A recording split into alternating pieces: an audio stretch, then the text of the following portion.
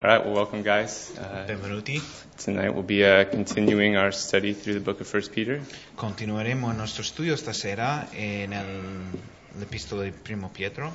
Yeah, and tonight we'll be looking at verses 11 to 25 of 1 Peter chapter 2. E studieremo dal versetto 11 al versetto 25 dal capitolo 2 di Primo Pietro.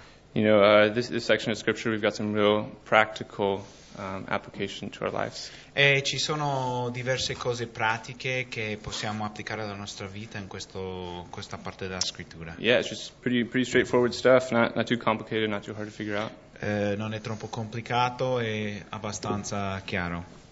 But before we do that, why don't we just kind of look real quick at what we've studied up until this point. Ma prima di cominciare, ripassiamo un po' ciò che abbiamo studiato fino adesso. You know, we had Dean the first week. He did the first half of chapter 1. La prima settimana Dean ha insegnato sulla prima metà del capitolo 1. You know, it's just really just a chunk of scripture that just shows the great things that the Lord has done for us, the salvation He's given us. Quella era una parte della scrittura che ci mostra tutto ciò che il Signore ha fatto per noi, la grande salvezza che ci ha dato. Yeah, and then you know, we had Jake the next week. You know, just that first verse, he did 13 to 25 in chapter 1. You know, gird up the loins of your mind. Dopo Jake ha finito il capitolo 1 e where's the gird up? Verse 13. Verse 13. Yeah. Che lui ci insegnava di cintare i nostri lombi della vostra mente. Really just the action that we should take because of what the Lord has done for us. L'azione che noi dobbiamo mettere in azione per tutto ciò che il Signore ha fatto per noi. You know, and then we had Donovan last week. You know, some more practical stuff, just really, you know, down, you know, what we should do about it. E Donovan ha insegnato la settimana scorsa sulle cose pratiche che dobbiamo mettere in pratica, cosa dobbiamo fare. Yeah, and then you know, before we get into our study today, why don't we read the last couple verses that Donovan taught on, verses 9 and 10. Prima di cominciare lo studio oggi, andiamo agli ultimi versetti della settimana scorsa che abbiamo letto e leggiamo insieme. You know, I really think it leads into what we're going to study tonight really well. E credo che questi ultimi versetti sono una buona introduzione di ciò che studieremo stasera. Yeah, so verses 9 and 10. You just gonna read those? Quindi leggiamo il versetto 9 e 10 dal capitolo 2. Dice così: ma voi siete una stirpe eletta, un regale sacerdozio, una gente santa, un popolo acquistato per Dio affinché proclamiate le meraviglie di colui che vi ha chiamati dalle tenebre alla sua mirabile luce.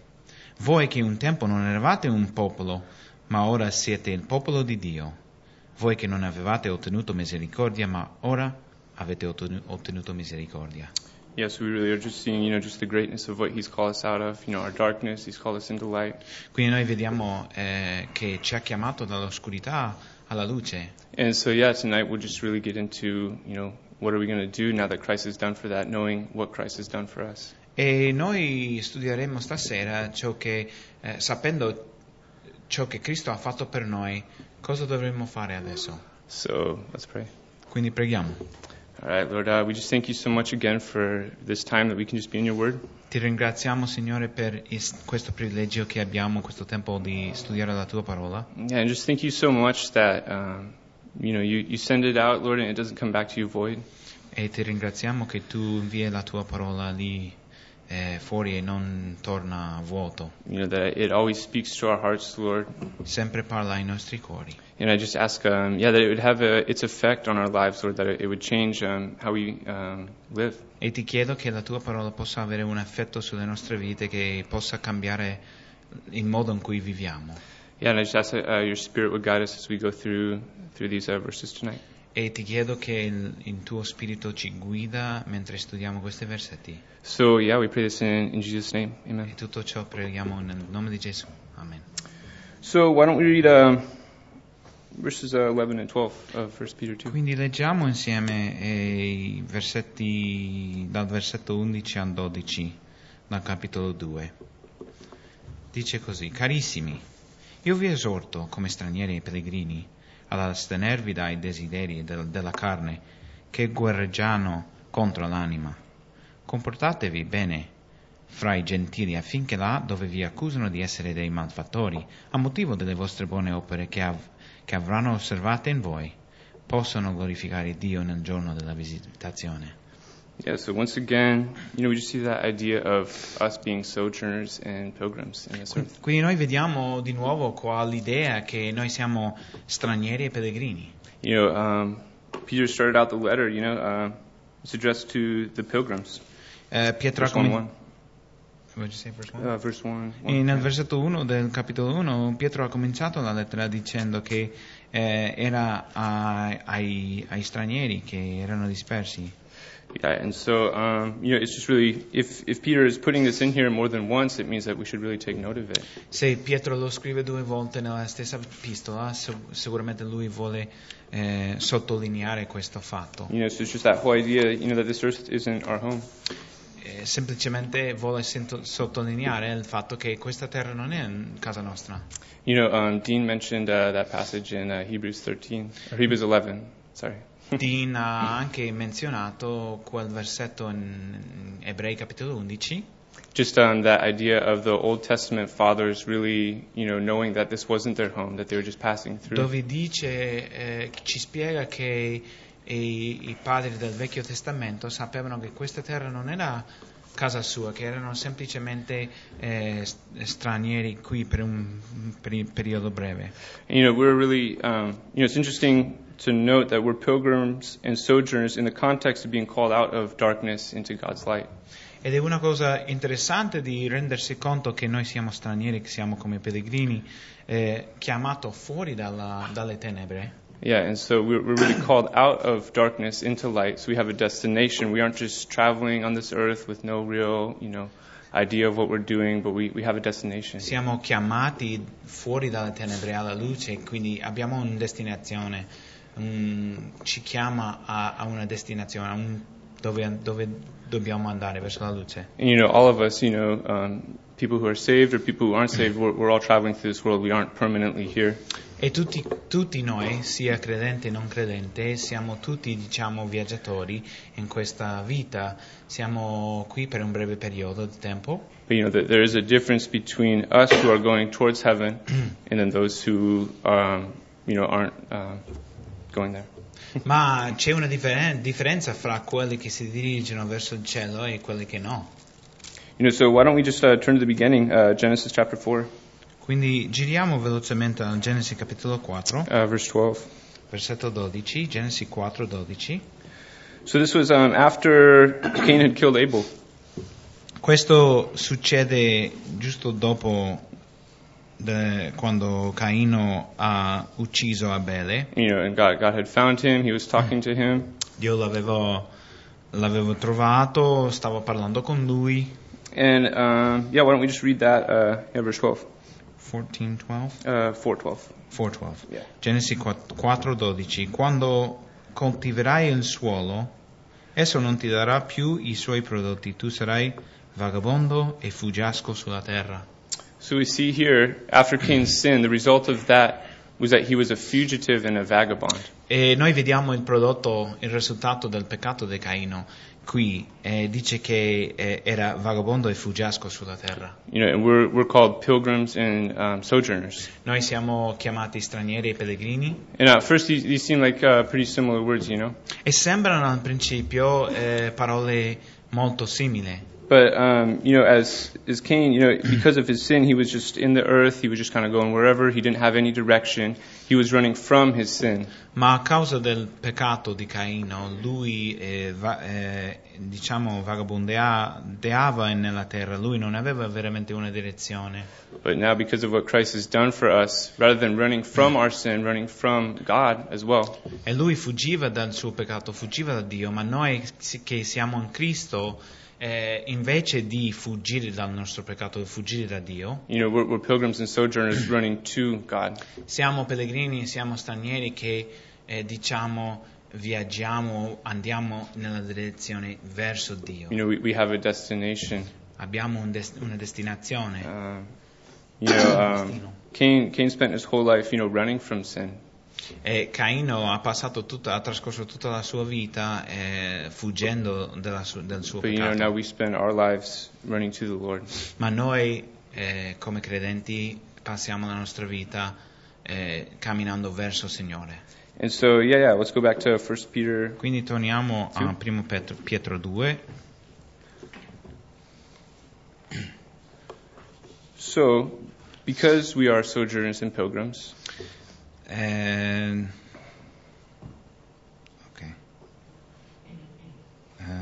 perché siamo stranieri e pellegrini, Peter says to abstain from fleshly lusts that war against the soul. Pietro ci dice di astenerci dai desideri della carne. Which is what Cain had done, I mean, he gave in to the flesh to kill his brother. E Caino, lui si è dato a questi desideri e ha ucciso il suo fratello. So now that we've been called into the Lord's light, that's not a thing anymore. That's not what we Quindi noi siamo già stati chiamati alla luce del Signore, quindi questo non forma più parte di noi, non dobbiamo agire in questo modo. So now, since we have a destination, we no longer can do the things of the world. Quindi a causa del fatto che noi abbiamo una destinazione, adesso che non possiamo più fare le cose del mondo. Because the Lord has called us out of darkness, we now run to the light, which means we can't do the things of the darkness anymore, E quindi a causa del fatto che il Signore ci ha chiamato alla luce, non possiamo più fare le cose delle tenebre del mondo. Yeah, so why don't we just this is a familiar couple verses, but Hebrews chapter 12. Giriamo a Ebrei capitolo 12. 1 and 2. Versetto 1 e 2 che sicuramente conoscete. Ebrei 12, 1 e 2. I guess if you just want to read that real quick. Anche noi dunque, essendo circondati da una tale nuvola di testimoni, deposto ogni peso e il peccato che ci sta sempre attorno, allettandoci, corriamo con perseveranza la gara che ci è posta davanti, tenendo gli occhi su Gesù, autore e compiatore della nostra fede, il quale per la gioia che gli era posta davanti soffrì la croce, disprezzando il vituperio, e si è posto a sedere alla destra del trono di Dio. Yeah, so back in Peter, he said, we're called into the light. This is what running in the light to the Lord looks like. Come Pietro ci dice che eravamo chiamati fuori dalle tenebre e alla luce, qua in Ebrei capitolo 12 ci spiega cos'è esattamente, o che ci dà un'immagine di cos'è correre verso il Signore, verso questa luce. Just laying aside everything that would entangle us and just looking to Jesus. Deponendo ogni peso e tutte le cose che ci sono come ostacoli.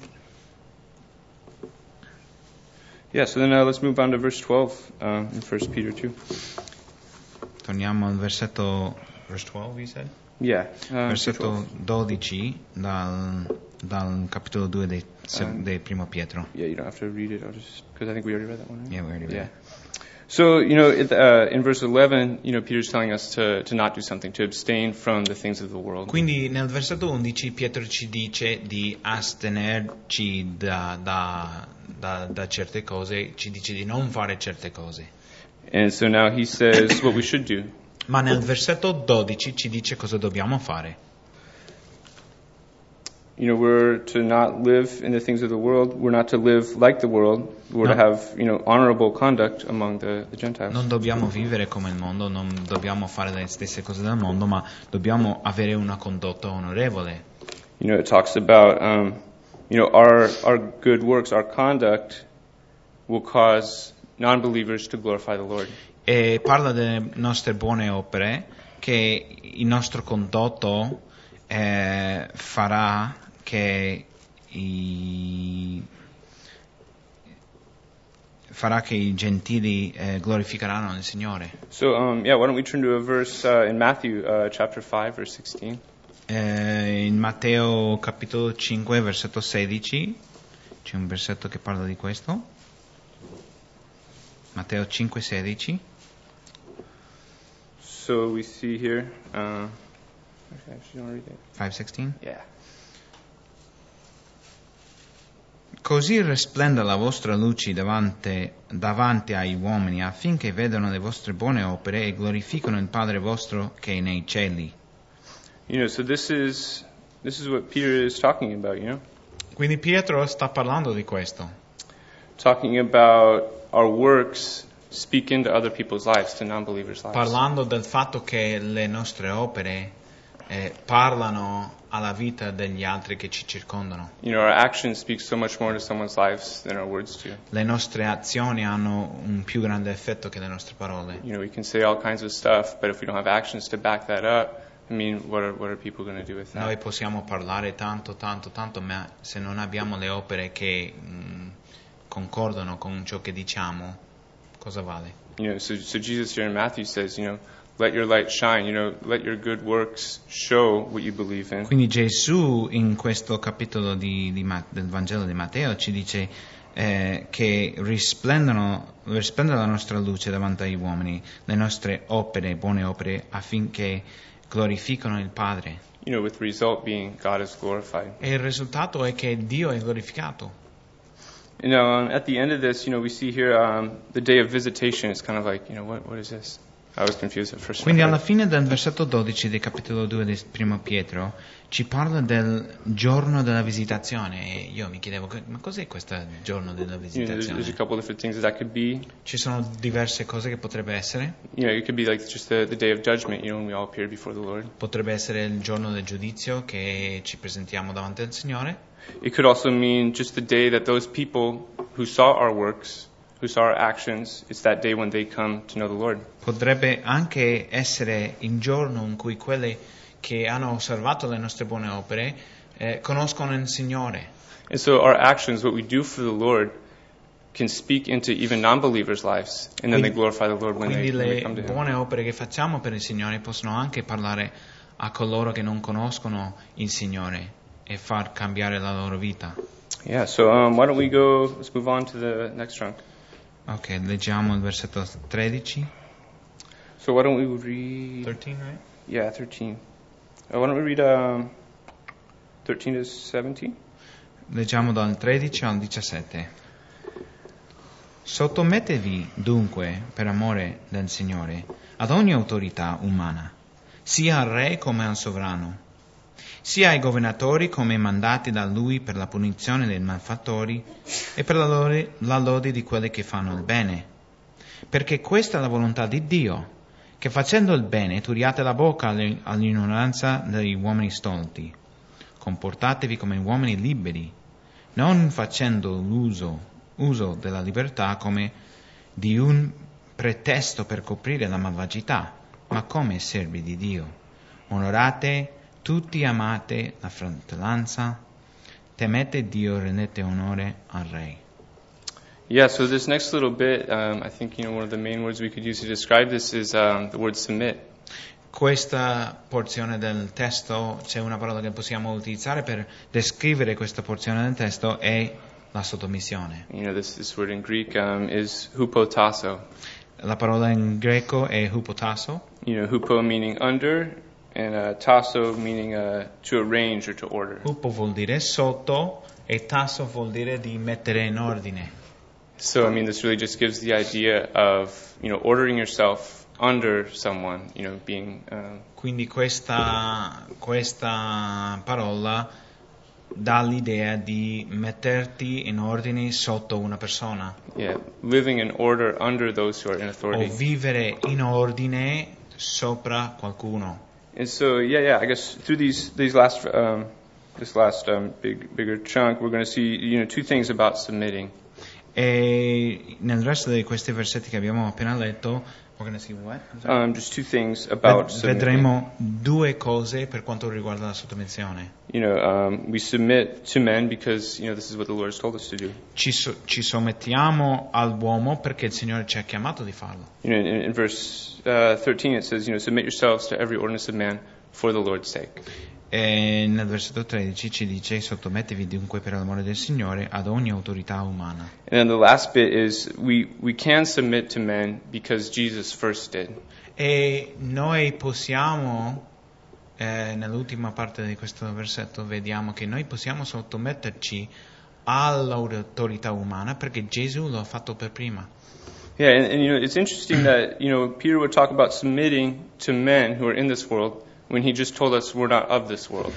Ed è interessante perché Pietro ci spiega che dobbiamo sottometterci alle autorità umane che sono di questo mondo, quando ci ha appena spiegato che noi non siamo da questo mondo, siamo stranieri in questo mondo. God has called us to himself, but he's still saying, hey, you have to submit to the people that are in this world. Dio ci ha chiamato a se stesso, ma allo stesso tempo ci dice che dobbiamo sottometterci alle autorità umane che sono su questa terra. Yeah, so why don't we turn to Romans 13? Giriamo velocemente a Romani capitolo 13. This is just another passage, it's Paul writing to the church in Rome, and it's about the same type of thing, submitting to the government that's placed above us. Questo è un altro versetto che Paolo sta scrivendo alla Chiesa a Roma, che per quanto riguarda la sottomissione alle autorità. So yeah, why don't we read verses 1 and 2? Capitolo 13 della lettera ai Romani, dal versetto 1 al 2. Ogni persona sia sottoposta alle autorità superiori, poiché non c'è autorità se non da Dio, e le autorità che esistono sono istituite da Dio. Perciò chi resiste all'autorità resiste all'ordine di Dio, e quelli che vi resistono attireranno su di sé la condanna. So we really see that even though God has called us to himself and still left us in the world, he's the one who's placed the authority over us. Quindi noi vediamo che anche se Dio ci ha chiamato a se stesso, fuori di questo mondo, lui ha messo, ha istituito queste autorità che sono in questo mondo. He has, it says right there, there's no authority except from God. Qua in questo versetto dice poiché non c'è autorità se non da Dio. So ultimately, the people that are over us, the Lord has placed them there in the first place. Quindi alla fine che sì, c'è qualcuno che è sopra di noi, è Dio che l'ha messo lì. Which really means that to submit to them is really just submitting to God. Quindi sottometterci a loro vuol dire che ci stiamo sottomettendo a Dio. And then it also says at the beginning of verse 2, if we resist the authority of those over us, it's resisting the ordinance of God. E vediamo nel versetto 2 dove lui dice, ci spiega che se resistiamo all'autorità, stiamo resistendo all'ordine di Dio. So this really shows that what the people that God has placed in authority, we should really take this seriously. Quindi questo ci mostra che dobbiamo prendere veramente seriamente queste persone che Dio ha messo nelle autorità. Which a lot of times is hard because a lot of times they aren't believers, they're doing whatever they want. Ed è difficile a volte perché non sono credenti tante volte e fanno ciò che vogliono. It can just be kind of interesting, I guess. E quindi quello può essere una situazione interessante. But now we'll see more of why God calls us to do this. Ma vedremo il motivo per cui Dio ci chiama a fare questa cosa. So why don't we go back to 1 Torniamo a Peter 1 Pietro capitolo 2, 2, verse 15. versetto 15. I think you already read that one, right? Sì. Yeah, okay. So, we see the first line of that, this is the will of God. E quindi nella prima parte del versetto vediamo che perché questa è la volontà di Dio. So once again we see that submitting to authority is, God's will for our lives. Di nuovo vediamo che la sottomissione alle autorità è la volontà di Dio per noi. And now we see in verse 16. Dopo nel versetto 16, this is a really cool verse. It says, as free. Vediamo qui che dobbiamo comportarci come uomini liberi. Which is weird because, it says that we're to submit as free people. Like, how does that work? Ed è un po' strano, no? Perché ci dice che dobbiamo sottometterci all'autorità, ma come uomini liberi. Ma come funziona questo? Yeah, we really have great freedom in Christ, right? Noi abbiamo grande libertà in Cristo, no? 2 Corinthians 3:17 says, the Lord is Spirit. Where the Spirit of the Lord is, there's liberty.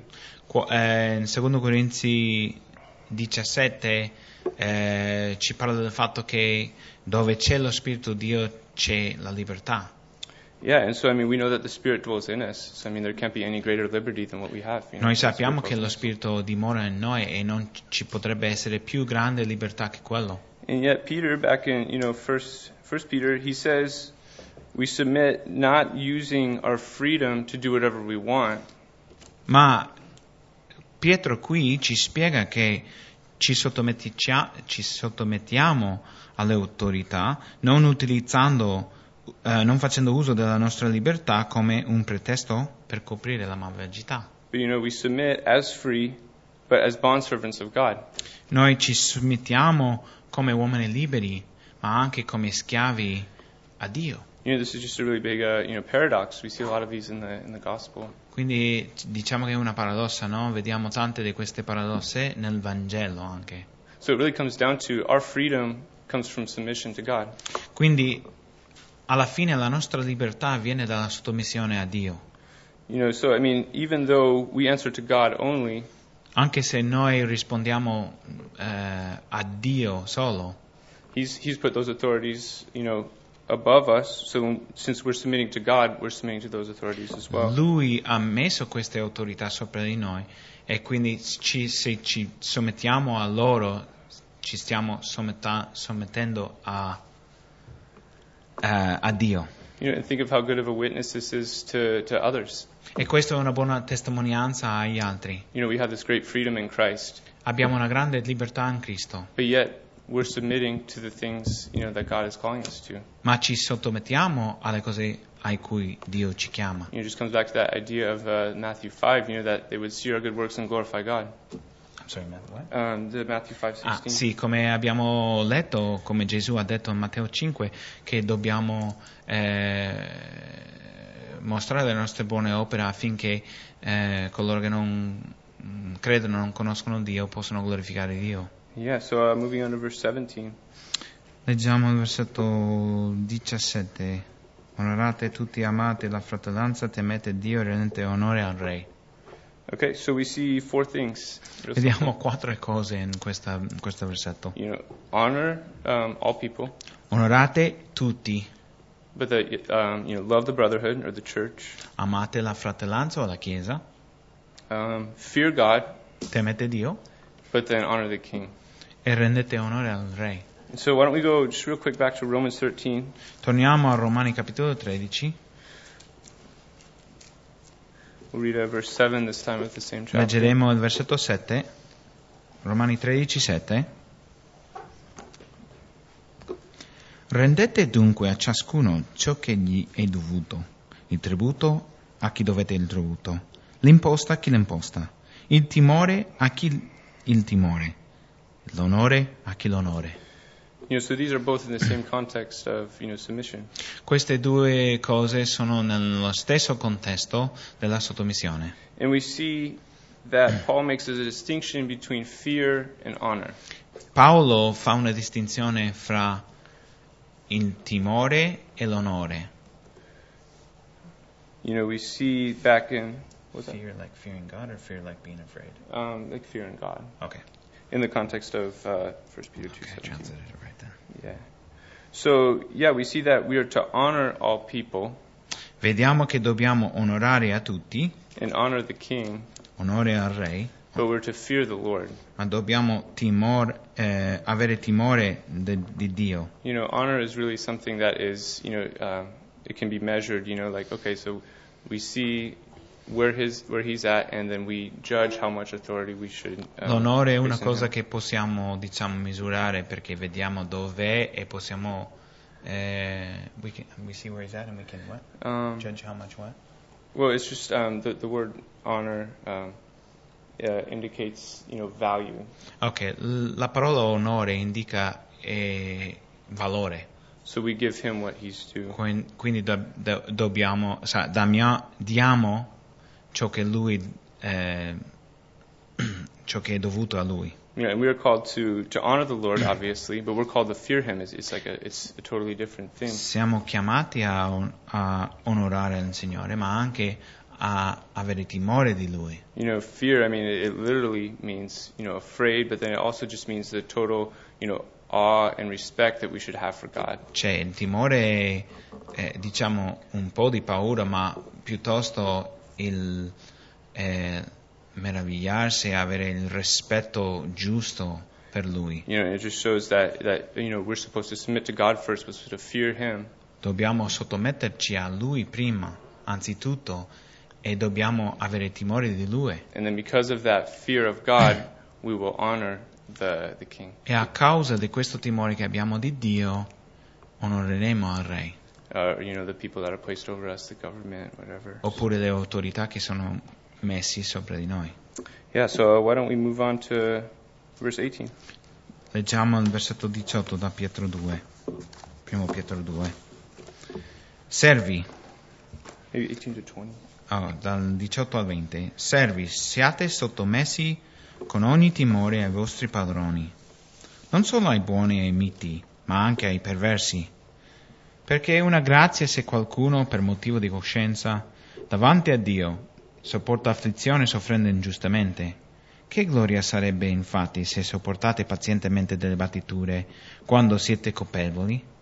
Ma se soffrite per aver agito bene e sopportate pazientemente, questa cosa è cosa grata a Dio. So here, this would be more speaking of in our daily lives, at our workplace, for those who are over us, at work, our bosses, or however you want to say it. Questo ci parla della nostra vita quotidiana, che dobbiamo sottometterci ai nostri padroni, quando andiamo in ufficio. And so we know that the context of this letter is to people who are really persecuted. E sappiamo anche che il contesto di questa lettera è scritta a coloro che erano perseguiti. People who were literally, physically abused because of their faith. E queste persone erano abusati fisicamente a causa della loro fede. It's a little tough for us to relate to that, I guess. I mean, not a lot of us are getting tortured because we believe in the Lord. Forse è un po' difficile per noi immaginare queste cose perché non credo che ci saranno tante di noi torturati a causa della nostra fede, no? But still the same qualities to the people, who we come in contact with. I mean, we still should act the same. Ma dobbiamo comportarci nello stesso modo con le persone con cui siamo in contatto. If it's just, something that happens at work, something, just like a verbal, persecution, I guess you could call it. Forse c'è qualcosa che succede al lavoro, forse per esempio una persecuzione verbale, potrebbe essere che succede. But either way, we see that in verse 18 that our submission doesn't depend on the other person. Ma vediamo nel versetto 18 che la nostra sottomissione non dipende dal comportamento dall'altro. Peter says to be submissive to our masters, the good and the gentle, or the good and gentle, and also to the harsh. Ci dice di sottometterci non solamente ai buoni e ai miti, ma anche ai perversi. So this really just goes to show that submission doesn't depend on how good the other person is to us or how much they do or don't do. Quindi questo ci mostra che la nostra sottomissione non dipende da che se loro sono buoni o cattivi. We are really to act the same either way. We're to submit because God has placed them over us. Noi dobbiamo comportarci nello stesso modo, dobbiamo sottometterci semplicemente perché Dio ha messo loro sopra di noi. So moving on to verse 19. Versetto 19. It says, because of conscience towards God, one endures grief. Dice per motivo di coscienza davanti a Dio. So this just really shows that it's because of the Lord that we're doing all these things. It's because of the Lord's called us to this that we're submitting. E questo ci mostra che è a causa del Signore che stiamo facendo questo, che stiamo sopportando questa afflizione. We may endure bad treatment by people at our, workplace or, from the, any authorities. Forse sopporteremo afflizione dai nostri colleghi di lavoro o padroni o le autorità. But it's not because we're just these tough guys and we can take it. Non è semplicemente perché noi siamo duri e ce la facciamo, no? La possiamo sopportare, no. It's because that's what the Lord has called us to. È a causa è perché il Signore ci ci ha chiamato di sopportare questo. We always have to remember that in this and in all areas of life that everything has to be done to the Lord. Dobbiamo ricordare che in ogni parte della nostra vita dobbiamo fare tutto per il Signore.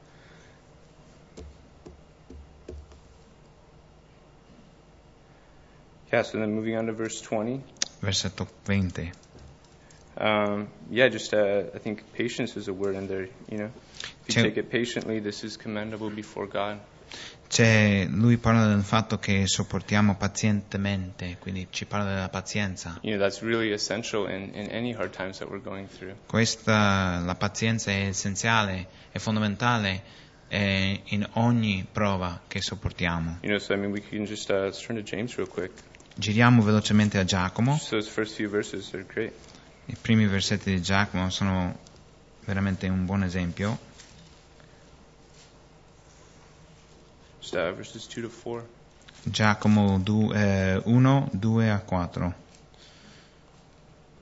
Considerate una grande gioia, fratelli miei, quando vi trovate in prove di vario genere, sapendo che la prova della vostra fede produce costanza. E la costanza compie in voi un'opera perfetta affinché siate perfetti e completi e nulla mancanti. Yeah, so we just see that patience and stuff that's tough like this, it's really, God uses it to work in us. Vediamo come Dio opera in noi attraverso queste prove, quando sopportiamo queste prove pazientemente. So what God puts us through, we know has the ultimate end of our good. Quindi noi sappiamo quando soffriamo delle prove, le cose che Dio ci permette che soffriamo, ed è per il nostro bene. Yeah, so why don't we read last 4 verses, 21 to 25? Ok, leggiamo 1 Pietro 2 dal versetto 21 al 25. A questo infatti siete stati chiamati, perché Cristo ha sofferto per noi, lasciandoci un esempio affinché seguiate le sue orme. Egli non commise alcun peccato e non fu trovato alcun inganno nella sua bocca. Oltraggiato non rispondeva con oltraggi, soffrendo non minacciava, ma si rimetteva nelle mani di colui che giudica giustamente. Egli stesso portò i nostri peccati nel suo corpo sul legno della croce, affinché noi, morti al peccato, viviamo per la giustizia. Per le sue lividure siete stati guariti. Eravate infatti come pecore erranti, ma ora siete tornati al pastore e custode delle vostre anime. So here's really the reason why we can submit in the first place. E questa è la ragione per cui noi possiamo sottometterci, Because we have a Jesus example. perché noi abbiamo l'esempio di Gesù. God isn't calling us to do something that, He never did. Dio non ci sta chiamando di fare qualcosa che Lui non ha fatto, Lui stesso non ha fatto. But not only did He do it, but He's the ultimate example, in all of history of someone submitting. Ma non solamente l'ha fatto, ma Lui è l'esempio, lui è, il migliore esempio in tutta la storia di qualcuno che l'ha sopportato, che l'ha fatto. We know that He was submitted to the Father's will. Noi sappiamo che Lui era sottomesso alla volontà del Padre. And He endured a lot of stuff, more than any of us probably ever will. E Lui ha sofferto tanto di più di ciò che noi sicuramente soffriremo in questo mondo. And so let's get into this. The first line in 21 I really like. Mi piace molto la prima parte del versetto 21. It says, "For to this you were called." Dice: a questo infatti siete stati chiamati. Which is funny because if we go up to verse 9, we see the word called again. E se tornate al versetto 9 vedete che dice che siamo stati chiamati anche. And so it's showing, that was like, okay, God has called us out of our darkness into this marvelous light. It's just amazing. Quello parlava del fatto che Dio ci aveva chiamato dalle tenebre a questa mirabile luce, che è una cosa incredibile. But here Peter is talking about suffering and taking it and, all this bad stuff. And he says, this is what you're called to. Ma dopo c'è Pietro ci sta parlando di queste sofferenze, queste cose cattive che ci stanno accadendo, e dopo dice che no, ma siete state chiamate a questo. So part of what God has called us to into His light is submitting, and sometimes that will be, bad stuff. E parte del fatto che Dio ci ha chiamato dalle tenebre alla luce e dopo a sommetterci alle autorità, parte di questo includerà che dobbiamo sopportare sofferenze o sopportare delle prove. It's like, why would this happen? Ci chiediamo perché, ma perché mi succede questa cosa? It's because the Lord did the same thing. Ma ci succede perché è successo al Signore anche la stessa cosa. Yeah, and so we'll go on in that verse a little bit. Christ also suffered, leaving us an example that we should follow in His steps. Dice perché Cristo ha sofferto per noi, lasciandoci un esempio affinché seguiamo le sue orme. So we see that Christ has left His life as an example for us to look to. Quindi to live this life. Cristo ci ha lasciato la sua vita come un esempio per noi di come vivere questa vita. Christ is the perfect example of what we need to look to for this life. Lui è l'esempio perfetto per noi di cosa dobbiamo fare, di come dobbiamo vivere. The goal of our lives is to live like Jesus. E l'obiettivo della nostra vita dovrebbe essere che vogliamo vivere come Gesù. So now in 22 and 23 we'll see, what that looked like. Allora vediamo in versetto 22 e 23 com'era questa cosa, com'era. We see verse 22 is actually a quote from Isaiah 53. Il versetto 22 è una citazione di Isaia 53. What had been prophesied about him by the prophet Isaiah. C'era una profezia dal profeta Isaia, e questo viene dalla sua bocca. He committed no sin his whole life. Gesù non commise alcun peccato in tutta vita sua. Nor was any deceit found in his mouth. E non fu trovato alcun inganno nella sua bocca. This is interesting because it again shows that his actions backed up his words. Ed è interessante perché questo anche ci mostra che le sue azioni concordavano con le sue parole. He wasn't just righteous in his words, he was also righteous in his actions. Lui non era semplicemente giusto nelle sue parole, ma anche nelle sue azioni. And then we see in verse 23, when he was reviled, he did not revile in return. When he suffered, he didn't threaten. Dopo vediamo nel versetto 23, quando lui è stato oltraggiato, non rispondeva con oltraggio, soffrendo non minacciava. Which is amazing because, Jesus, out of anyone who's ever lived on this earth, had the power to fight back. Ed è interessante questo perché da tutti gli uomini che sono mai vissuti su questa terra, Gesù aveva il potere di poter, rispondere He o had di the lottare. power to fight back, to the people who were, putting the crown of thorns on his head. Lui poteva rispondere, lui poteva lottare contro coloro che mettevano la corona di spine sulla sua testa. He had the power to call fire down from heaven on the people who were nailing him to the cross. Lui aveva il potere di chiamare fuoco dal cielo su coloro che lo stavano inchiodando sulla croce. But yet he didn't. It says he committed himself to him, to God. Ma non l'ha fatto, e si rimetteva nelle mani di Dio. We just see how perfect of an example he was to us. E vediamo come Cristo è stato l'esempio perfetto per noi. It really just goes to show, what we started out with. The first thought of our study. Okay, go ahead. That Jesus had an eternal mindset. E quindi ci mostra la mentalità eterna di Dio, di Cristo, come abbiamo parlato al principio. He committed himself to the Lord. He looked forward to God.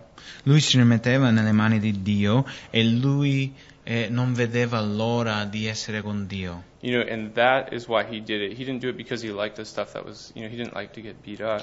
Lui si sottometteva e sopportava tutte queste cose non perché gli piaceva. But he was just like us. He came to this earth But this wasn't his final destination. Lui era come noi, lui è venuto in questa terra, ma non era la sua destinazione finale. He had, eternity in heaven, in view. Lui aveva in vista l'eternità in cielo. Yeah, and so why don't we turn to Philippians chapter 2. We'll just look at these verses real Ci quick. diamo a Filippesi capitolo 2 velocemente.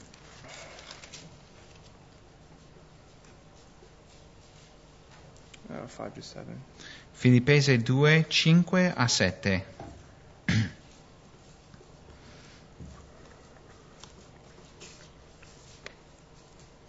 Perciò abbiate in voi lo stesso sentimento che è stato in Cristo Gesù, il quale, essendo in forma di Dio, non considerò rapina l'essere uguale a Dio, ma annichilì se stesso prendendo la forma di servo, divenendo simile agli uomini. So Paul here says, let the same mind that was in Jesus be in you. Quindi Paolo dice che la stessa mente che era in Cristo, il stesso sentimento, dovrebbe stare in noi. Which was, as we see in verse 7, being a bondservant.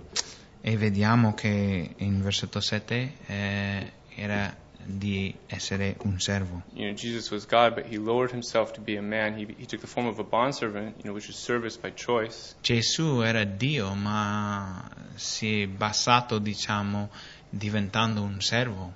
He came to serve us. Lui è venuto a servire noi. And, it says, again, in verse 5, let this mind be in you, which was in Christ Jesus. E nel versetto 5 ci dice di nuovo, abbiate in voi lo stesso sentimento che è stato in Cristo Gesù, questa mentalità. All right, so let's just do these last couple verses, 24 and 25. Leggiamo in Pietro capitolo 2, versetto 24 e 25. Egli stesso portò i nostri peccati nel suo corpo sul legno della croce, affinché noi, morti al peccato, viviamo per la giustizia. Per le sue lividure siete stati guariti. Eravate infatti come pecore erranti, ma ora siete tornati al pastore e custode delle vostre anime. Yeah, so we see, this is what Jesus did for us. Questo è ciò che Cristo ha fatto per noi. It says that his wounds are what allows us to live. Dice che sono le lividure sue che ci permettono di vivere. He died to sin for us because we couldn't do that. Lui è morto al peccato per noi perché noi non potevamo fare quello. So that we could live. Affinché noi vivessimo. Yeah, and we see that, just as Jesus submitted to the Lord. E vediamo come Gesù si è sottomesso al Signore. That he really, there was fruit that came out of that. Il risultato è stato, c'era frutto come risultato. And we see, just as Jesus submitted and there was fruit from his submission, our saving of our souls. E come vediamo il frutto della sottomissione di Gesù al Padre è stato la nostra salvezza. We can look back at verse 12 and see, when we submit to the Lord and to, what he's called us to, we see that the Gentiles will glorify the Lord. Noi vediamo, se torniamo al versetto 12, che quando ci sottomettiamo al Signore e ciò che Lui vuole, la sua volontà, i gentili glorificheranno Dio. So our submission is not only, what God wants us to do. Quindi la nostra sottomissione non è semplicemente ciò che Dio vuole che facciamo. It's not only beneficial for us because it builds our patience, it builds our, endurance. Non è semplicemente un beneficio per noi perché ci rende più paziente o forte. But it can also affect other people's lives. Ma anche ha un effetto sulle vite degli altri. All to the glory of the Lord. Per glorificare il Signore. Yeah, so we'll just we'll do the last verse here. Leggiamo l'ultimo versetto. Eravate infatti come pecore erranti, ma ora siete tornati al pastore e custode delle vostre anime. It's just like, who were we before Jesus other than just sheep wandering around? Chi ne eravamo noi prima di conoscere Gesù? And yet Pecore erranti. And yet because of what he did, we have returned to the shepherd, the overseer of our souls. ma a causa di ciò che Cristo ha fatto per noi, You know, and siamo tornati al pastore e custode delle nostre anime. and this is because Jesus submitted himself to the will of the Father. E questo è a causa del fatto che Cristo si è sottomesso alla volontà del Padre. And so we see this. I just have one verse that we'll end with. When we go to Colossians chapter 2. Quindi chiuderemo con questo versetto Colossese, Colossians what? 2, 6, and 7. 2, 6 e 7. Colossese 2, 6 e 7. You know, I think that the Word of God should always, cause us to act. Penso che la parola di Dio ci dovrebbe sempre spingere all'azione. So God will speak into our lives, and that will cause us to take action on what He's told Quindi us. Dio ci parlerà e quello ci spingerà all'azione. And so, yeah, Colossians 2, 6, and 7. Colossesi 2, 6 e 7. Come dunque avete ricevuto Gesù Cristo Gesù il Signore, così camminate in Lui, essendo radicati ed edificati in Lui e confermati nella fede come vi è stato insegnato, abbondando in essa con ringraziamento. So yeah, we see that because of what Jesus has done for us, He's called us out of our darkness into His light. Quindi a causa di ciò che Gesù ha fatto per noi, che ci ha chiamato fuori dalle tenebre alla luce, You know, and it said in verse 21 back in 1 Peter that we are to walk in His steps. e in Primo Pietro ci parlava del fatto che noi dobbiamo camminare nei suoi orme, nelle sue orme. And, here it says, so walk in Him, but then it describes what that looks like. E qui dice che dobbiamo camminare in Lui e descrive cos'è questo camminare in Lui. Rooted in Him, Radicati in Lui, built up in Him, edificati in Lui and, always abounding in thanksgiving. e abbondando in ringraziamento. It's interesting because, rooted is down. Ed è interessante perché radicate va, in la direzione verso il basso, Built up is up. edificati è costruito verso in alto, And walking is forwards. e camminando avanti. And so it's just kind of like, how does that work? But, it's every direction but backwards. Ed è interessante perché tu ti chiedi, ma come funziona questo? No, ma è in tutte le direzioni meno indietro. And so, yeah, this is what the Lord has called us to because of what He's done. This is what we're to walk in. So. E il Signore ci ha chiamato a questo, a causa di ciò che Lui ha fatto per noi.